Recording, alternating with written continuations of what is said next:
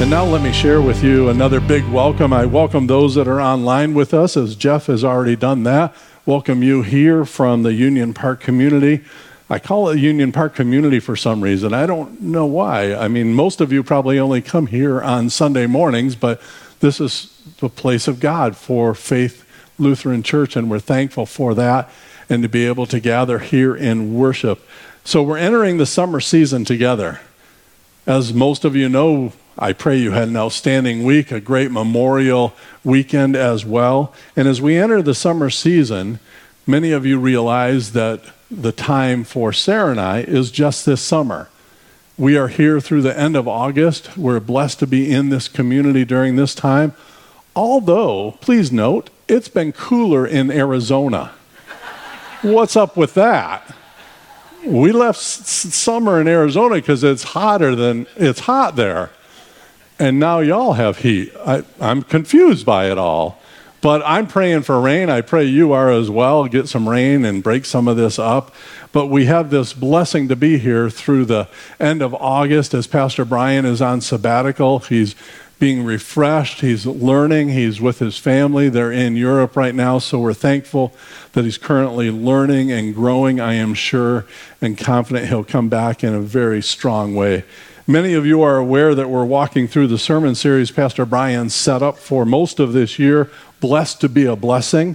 Today's focus is on the New Testament woman named Martha, which Jeff already shared about. By the way, the only Martha in the Bible is the one we're going to look at today. Mary, there's plenty of Marys in the Bible. Really only one Lazarus. But Martha, the focus of today, there's only one Martha in the Bible. And that's important for us to realize as well. I'll detail that in a little while. Martha leans into this Discover Your Gifts book series that many of the life groups are in, and there's the book back at the welcome table. If you haven't picked that up, you can do so for free. And as we look at the Discovering Your Gifts and we make a connection with Martha, we're looking at the management theme. But before we read our focus text, before we go any further, would you bow your head in a time of prayer? Jesus, we come before you this fantastic day. You've blessed us with this day that you call your own. Thank you. And because you blessed us with this day, may we continue to be a blessing to you and to others as we worship you, our Lord and Savior. Amen. If you've brought your Bible or you have a smartphone, you can open the app and turn to John 11:17 through 29. I'll get there eventually. As some of you know, I don't jump on it right away, but this gives you a chance to go to that. And as you find the focus text, I want to take time to examine this person, the character of Martha, and her family as well. We'll dig into that. In the Bible, we're blessed to first meet Martha in the Gospel of Luke chapter 10. So if you want to turn to that, you can. You don't have to. Luke 10 is an exciting and full chapter. Some of you may recall that in Luke 10, we see Jesus preparing, gifting, and then sending out 72 disciples. And I love this text. It's coming up on the screen. Go, I am sending you out like lambs among wolves. Yay. Right? Maybe some of you have felt that way sometimes. If you're in sales and you make cold calls, sometimes maybe that scripture speaks to you. Go, I'm sending you out like lambs among wolves. I know I felt that way back in the 1990s. I was blessed to start a mission church up from scratch. Sarah and I were the first two. Beyond that, we didn't know what would happen. But one summer in Arizona, Mesa, Arizona, I knocked on over 3,000 doors one summer. And at times, I felt like there were wolves out there and I was the lamb. And I was getting eaten up in a variety of ways. And sometimes in life that happens. We feel like we're the lamb being sent to slaughter. Sometimes even for some of us in our Christian walk, when we're trying to share the word with people, we're trying to exhibit good Christian behavior, we get attacked because of it. But with Jesus with us, we can overcome those things. So this scripture, go, I'm sending you out like lambs among wolves, is a great reflection in chapter 10. Additionally, in chapter 10 of Luke, we have the parable of the Good Samaritan. The Good Samaritan is a famous parable that Jesus told. So famous that pretty much everybody across the world knows of that phrase, Good Samaritan. You'll have people that know nothing about Jesus Christ, but if you mention Good Samaritan, they have an idea of what that is. We even have laws about being a Good Samaritan or not being a Good Samaritan. The highlight of that parable, though, is Jesus asking us to show mercy, to be merciful. Then finally, in chapter 10 of Luke, verses 38 and beyond, this is the point where we have Jesus arriving at Martha's home. Let me share this scripture as it comes up on the screen. As Jesus and his disciples were on their way, he came to a village where a woman named Martha opened her home to him. So Jesus is walking along. He's got his disciples with him, and he arrives at Martha's home. Don't brush over this. Martha's home. This is first century. Women didn't own their own homes in a traditional manner as we have today. Many women today own their own homes. We don't even think about it. But at this time, a woman is often referred to by the man they're with. Often it's everything about the male figure in the household. But here in this text, we see this simple Martha's home. We see this connection to her. And she had to be a strong woman, a manager, if she had this compound, this property, these people that she was caring for. I'm sure she had a lot of decision-making, project planning, task delegation, and high level of communication. Those are things that are in the workbook of Discover Your Gifts that talk about managing. Let me repeat those. Project planning, decision-making, task delegation, high level of communication. Almost all of us are in that ballpark in some area, especially those of you who basically run your own household. You know that those things are important. Some historians speculate that Martha may have been a widow. We don't have an indication of that in clarity of Scripture, but some of them believe that's the only way she would have got this large compound, this home, this property, and the people that went along with it. So no one knows for sure, but we do know that Jesus and his disciples, 12 of them most likely, arrived at Martha's home. And it was her responsibility as the homeowner to invite them in, to invite Jesus in, and show him proper hospitality. Why do we know this?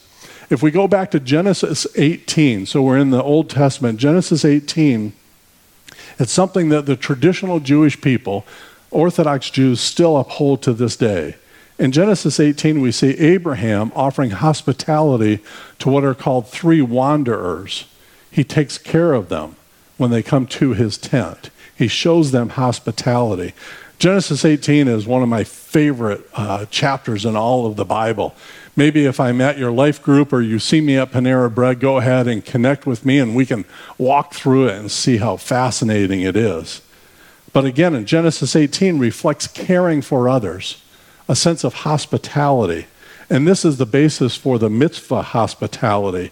Martha, being a Jew, would have extended this mitzvah, this command, this one of 613 laws that the traditional Jew would go by. She would extend this mitzvah of hospitality to those that would come to her. In this case, Jesus and his disciples. So the Jewish people, even to this day, would regard this mitzvah, the Orthodox Jew, as something that they had to do. So if a rabbi was coming to their home, they would show him mitzvah, as Martha did, because Jesus was a teacher. He was a rabbi. So she manages her household well enough to invite in 13 men, offer them a place to relax, offer them food. Does this sound like your home? Are you prepared to have 13 men just walk in? I know Sarah and I in our current setting would be, no, I don't think that is possible. But I do know if God would call Sarah and I to do it, he would equip us to do it as well. So back to Martha. And soon our focus text, if you're wondering. Martha's a single woman, as Scripture tells us. She invites these men into her home, but she also has another single woman with her named Mary. Some of you are familiar with Mary. Verse 39 shares this. She had a sister called Mary who sat at the Lord's feet listening to what he said. Some would question Martha's management of her family at this time, because she couldn't even manage her own sister, right? Her own sister wasn't even helping her during this time. She's just hanging out with the teacher, listening to what Jesus had to say. So Mary, also of Bethany, isn't really following the household rules, per se. Verse 40 and beyond. But Martha was distracted by all the preparations that had to be made. She came to him and asked, "Lord, don't you care that my sister has left me to do the work by myself? Tell her to help me." "Martha, Martha," the Lord answered, "you are worried and upset about many things, but few things are needed, or indeed only one. Mary has chosen what is better, and it will not be taken away from her." I'm wondering if you realize what I just read. There was something important there. I found out some time ago, Pastor Brian highlighted this as well. Name repetition. It wasn't Marcia, but it was Martha, Martha. And this is something that is a key component in the Bible, especially in this passage, because it's a biblical rarity when God, or Jesus in this case, the Son of God, says the name twice. We only encounter it, that I could figure out, in the Bible 4 different times. Genesis chapter 22, we have Abraham. In the situation, he is having his name repeated twice when he's with his son Isaac. An angel speaks it out to him and says, "Abraham, Abraham." Then we have the call to Moses. We went over this from the burning bush in Exodus 3 a few weeks ago, where Moses' name in verse 4 is repeated, and God calls out to him twice as well. And then we have Martha, Martha. And then we have in Acts chapter 9, Saul, Saul, Saul who became Paul. Those are the only 4 times I could figure out in the Bible where their name repetition. And it's so highlighted that there's only 4 occasions. And these 4 individuals that have their name repeated are outstanding in Scripture. Although Martha plays the smallest role of the 4 as far as the impact of all of Scripture. We know Martha is special to God, to Jesus, because of this name repetition. That's the indicator for it. Martha is a great hostess. Remember, she's managing to welcome 13 individuals, including Jesus, into her home. But we also know that, like us at times, she and we don't have our priorities set properly. Sometimes the focus of this text that I shared is that, about priorities. Sometimes we get busy doing other things in life. I know I've done that. So busy that I don't focus on what God wants me to focus on. So busy that I don't just be in God's presence, to take time to just be still and be with God. I wonder if that's happening in your life now. It just seems like everything's so busy. Even though you may be retired, you seem like your calendar's full. You're so busy, you aren't able to give time to just be in God's presence. We have to remember that that's a proper priority, to be in God's presence. And sometimes we don't remember that we're blessed to be a blessing to others and from God. In this text we just walked through, we saw that Jesus' teaching contains a sincere compliment to Martha. Jesus wants Martha's company more than he wants her dinner. So think about that when you're having a dinner party. Are you so consumed by all of this work that you don't take time to be present with the people you've invited into your home? We often do that. We get busy in a variety of ways, and we aren't present for one another, let alone for God. So this is a great lesson for us, being present with God and with one another. I ask you, if you're having trouble with that, about being present with God in particular, spend time in prayer. That's the best way to be present with God. Maybe it's just sitting in your chair at home and just contemplating upon the blessings God's given you, or the opportunities that he will give you. Be present with him. Let go of meaningless distractions. Let go of things that that really just push you away from the deeper relationship with Jesus, and just be present with him. At this time, I'd like to read from the Bible our focus text that is found in John 11, verses 17 through 29. So if you have that, you can read along as well. On his arrival, Jesus found that Lazarus had already been in the tomb for 4 days. Now Bethany was less than 2 miles from Jerusalem, and many Jews had come to Martha and Mary to comfort them in the loss of their brother. When Martha heard that Jesus was coming, she went out to meet him, but Mary stayed at home. Verse 21, or 21, excuse me. Lord, Martha said to Jesus, if you had been here, my brother would not have died. But I know that even now, God will give you whatever you ask. Jesus said to her, your brother will rise again. For many people, that means something different. I'll explain that in a moment. Jesus said to her, your brother will rise again. Martha answered, I know he will rise again in the resurrection at the last day. Jesus said to her, I am the resurrection and the life. The one who believes in me will live, even though they die. And whoever lives by believing in me will never die. Do you believe this? Yes, Lord, she replied. I believe that you are the Messiah, the Son of God, who has come into the world. After she had said this, she went back and called her sister Mary aside. The teacher is here, she said, and is asking for you. When Mary heard this, she got up quickly and went to him. I'm going to stop right there. Wonderful words of God. And there's power in those words. Oftentimes when I read scripture, I'll blow through some chapters, some verses, but we need to be more present with God's word and see where the power is. Verse 19 again. And many Jews had come to Martha and Mary to comfort them in the loss of their brother. Why did many Jews come to them? One rationale biblical historians talk about is that she was wealthy. She was the homeowner. We talked about that earlier. And most theologians would indicate that wealth meant that she had friends and people around her that would come and give her comfort.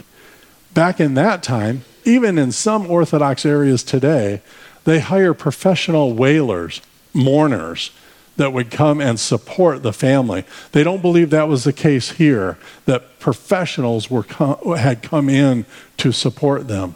They just had people in their life that would be present with them during this difficult time as Lazarus had died. We find comfort, I pray all of us can find comfort with others when we go through tragedy. Maybe you've lost a parent as I have. Maybe you've lost a sibling, a brother as I have. I found comfort by being present with people during those times. Many of us have lost grandparents and some children. Finding comfort in being present with people is helpful. I would ask you, don't push people away during those times, but receive them as God sent them to you to be a blessing into your life. When people come alongside, we're comforted. That's what Scripture tells us. Mary and Martha were comforted by them. In verse 20, we hear that Martha went out to meet Jesus. When I read that, I was wondering, now was she sitting at a window in a house and she was listening or peering out down the road just to see when Jesus would come? She'd have to have been doing that for a long time, right? Because Jesus didn't come for days. But when Jesus did come, she ran out to him. She rushed out to him. Martha meets Jesus on the road. And here's where I think that her management gift should come into play. But some would consider what she did that they weren't coming into play. She gets up to Jesus. She thanks him. She says, Lord, if you had been here, my brother would not have died. But I know that even now, God will give you whatever you ask. First, she hammers Jesus, right? Lord, if you had been here. I'm sure some of you that are married have had some words similar to this, not identical. I pray none of your spouses call you Lord. Some of you may want that to happen, but that's not reality. Lord, if you had been here, my brother would not have died. She hammers him right away. There doesn't seem to be any compassion in those words. It's almost accusatory. But then she follows it up, so she pulls back a little.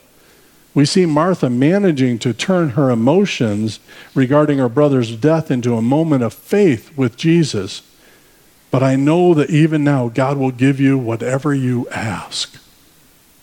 That's a clear statement of faith to her friend, the teacher, the rabbi, Jesus. But it's followed up with Jesus saying, Martha, your brother will rise again. Right then I can sense that her heart would have went, but it wasn't the rise again like Jesus had planned that was in Martha's head.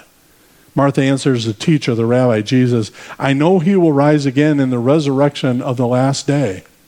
Martha, being a Jew, would have understood this resurrection differently than you and I understand this story. Because in the traditional Orthodox Jewish understanding, she was just parroting a prevailing principle that the Jews had, that when the Messiah comes, they're still waiting, when the Messiah comes, the resurrection of the dead will happen. So they're still waiting. But Jesus is present with Martha. Some Christian theologians believe that right in this moment, Martha realizes who Jesus really is, that he is the Messiah. She said, I know he will rise again in the resurrection of the last day. But then Jesus said to her, I am the resurrection. An I am statement, that's important. I am the resurrection and the life. The one who believes in me will live even though they die, and whoever lives by believing in me will never die. Do you believe this? Jesus said to Martha. This is just one of 7 I am statements that we find in the New Testament in reflection of Jesus' teaching. We heard an I am statement some time ago when we looked at Exodus and the burning bush. We heard God himself talk about I am. But this I am statement must have pierced Martha's heart. Who do you say that I am? And Martha responds with no hesitation. She said, yes, Lord, she replied, I believe that you are the Messiah, the Son of God who has come into the world. She got it. Right in that moment, the Holy Spirit must have been moving. Her heart opens up and she understands who's in front of her. The Messiah, the Son of God who has come into the world. So now she isn't thinking of that traditional Jewish way where she's waiting. She understands that the Messiah is present with her. The presence of the Messiah, the Son of God. This is so familiar for us because we see that in other parts of Scripture. In Matthew chapter 16, verses 15 and 16, we understand Peter makes this confession. But what about you, Jesus asked, who do you say I am? Simon Peter answered, you are the Messiah, the Son of the living God. Almost repetitious there.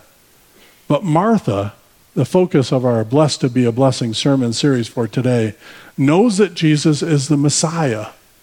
Scripture tells us this, the Son of God. This seems, for at least for me, far removed from her complaining time with Jesus about Mary hanging out at the feet of Jesus. This seems so far removed because she's recognizing now who Jesus truly is. He's not just a rabbi, not just a teacher, not just a healer, but he is the Son of God, the Messiah. But I want to acknowledge that, and this will sound judgmental, I don't think Jesus filled Mary's heart completely. Not filled it completely. Because in John chapter 11, we hear these words coming on the screen. Take away the stone, he said. But Lord, said Martha, the sister of the dead man, by this time there's a bad odor, for he has been there 4 days. Then Jesus said, this is almost Jesus rebuking Mary. Remember, she's already said he's the Messiah, the Son of God, present. Jesus said, did I not tell you that if you believe, you will see the glory of God? If that was me, I would have shriveled up. I would have went, oh yeah, not too long ago too. But sometimes in our relationship with Jesus, we falter. Even though we know it and we've given our heart to Jesus, sometimes we take a step back. Sometimes we falter. But we can bounce back into the arms of Jesus. That's the beauty of part of our liturgical service. In a sense, we have that time of confession, that time of reflection, that time of absolution, that we get to know that Jesus' arms are open and he wants us to re-engage with him. We can rejoice once again that we're called to be disciples. We're blessed and can be a blessing to others. I pray that when your faith or my faith in Jesus falters, even for a moment, that it's a very short time. It's just a very short time. So we can re-engage with Jesus. It was for Martha. We see just in the next chapter of John chapter 12, that Martha's back welcoming Jesus and some of his disciples. And this is the last time we hear of Martha and God's inerrant word. So the character, the connection, the story with Martha is very short in all of Scripture, yet very important. Jesus is back in Bethany at Martha's house. He's being welcomed. That's part of that mitzvah I talked about. And with her brother Lazarus being present at that time. So that's a blessing. And of course, the younger sister Mary is there. This is just occurring 6 days before the Passover. So this is towards the end of Jesus' life. And this is the last scripture of this message that I'm going to give. I'm going to start wrapping this up. Here it is. Then Mary took about a pint of pure nard, an expensive perfume. She poured it on Jesus' feet and wiped his feet with her hair. And the house was filled with the fragrance of the perfume.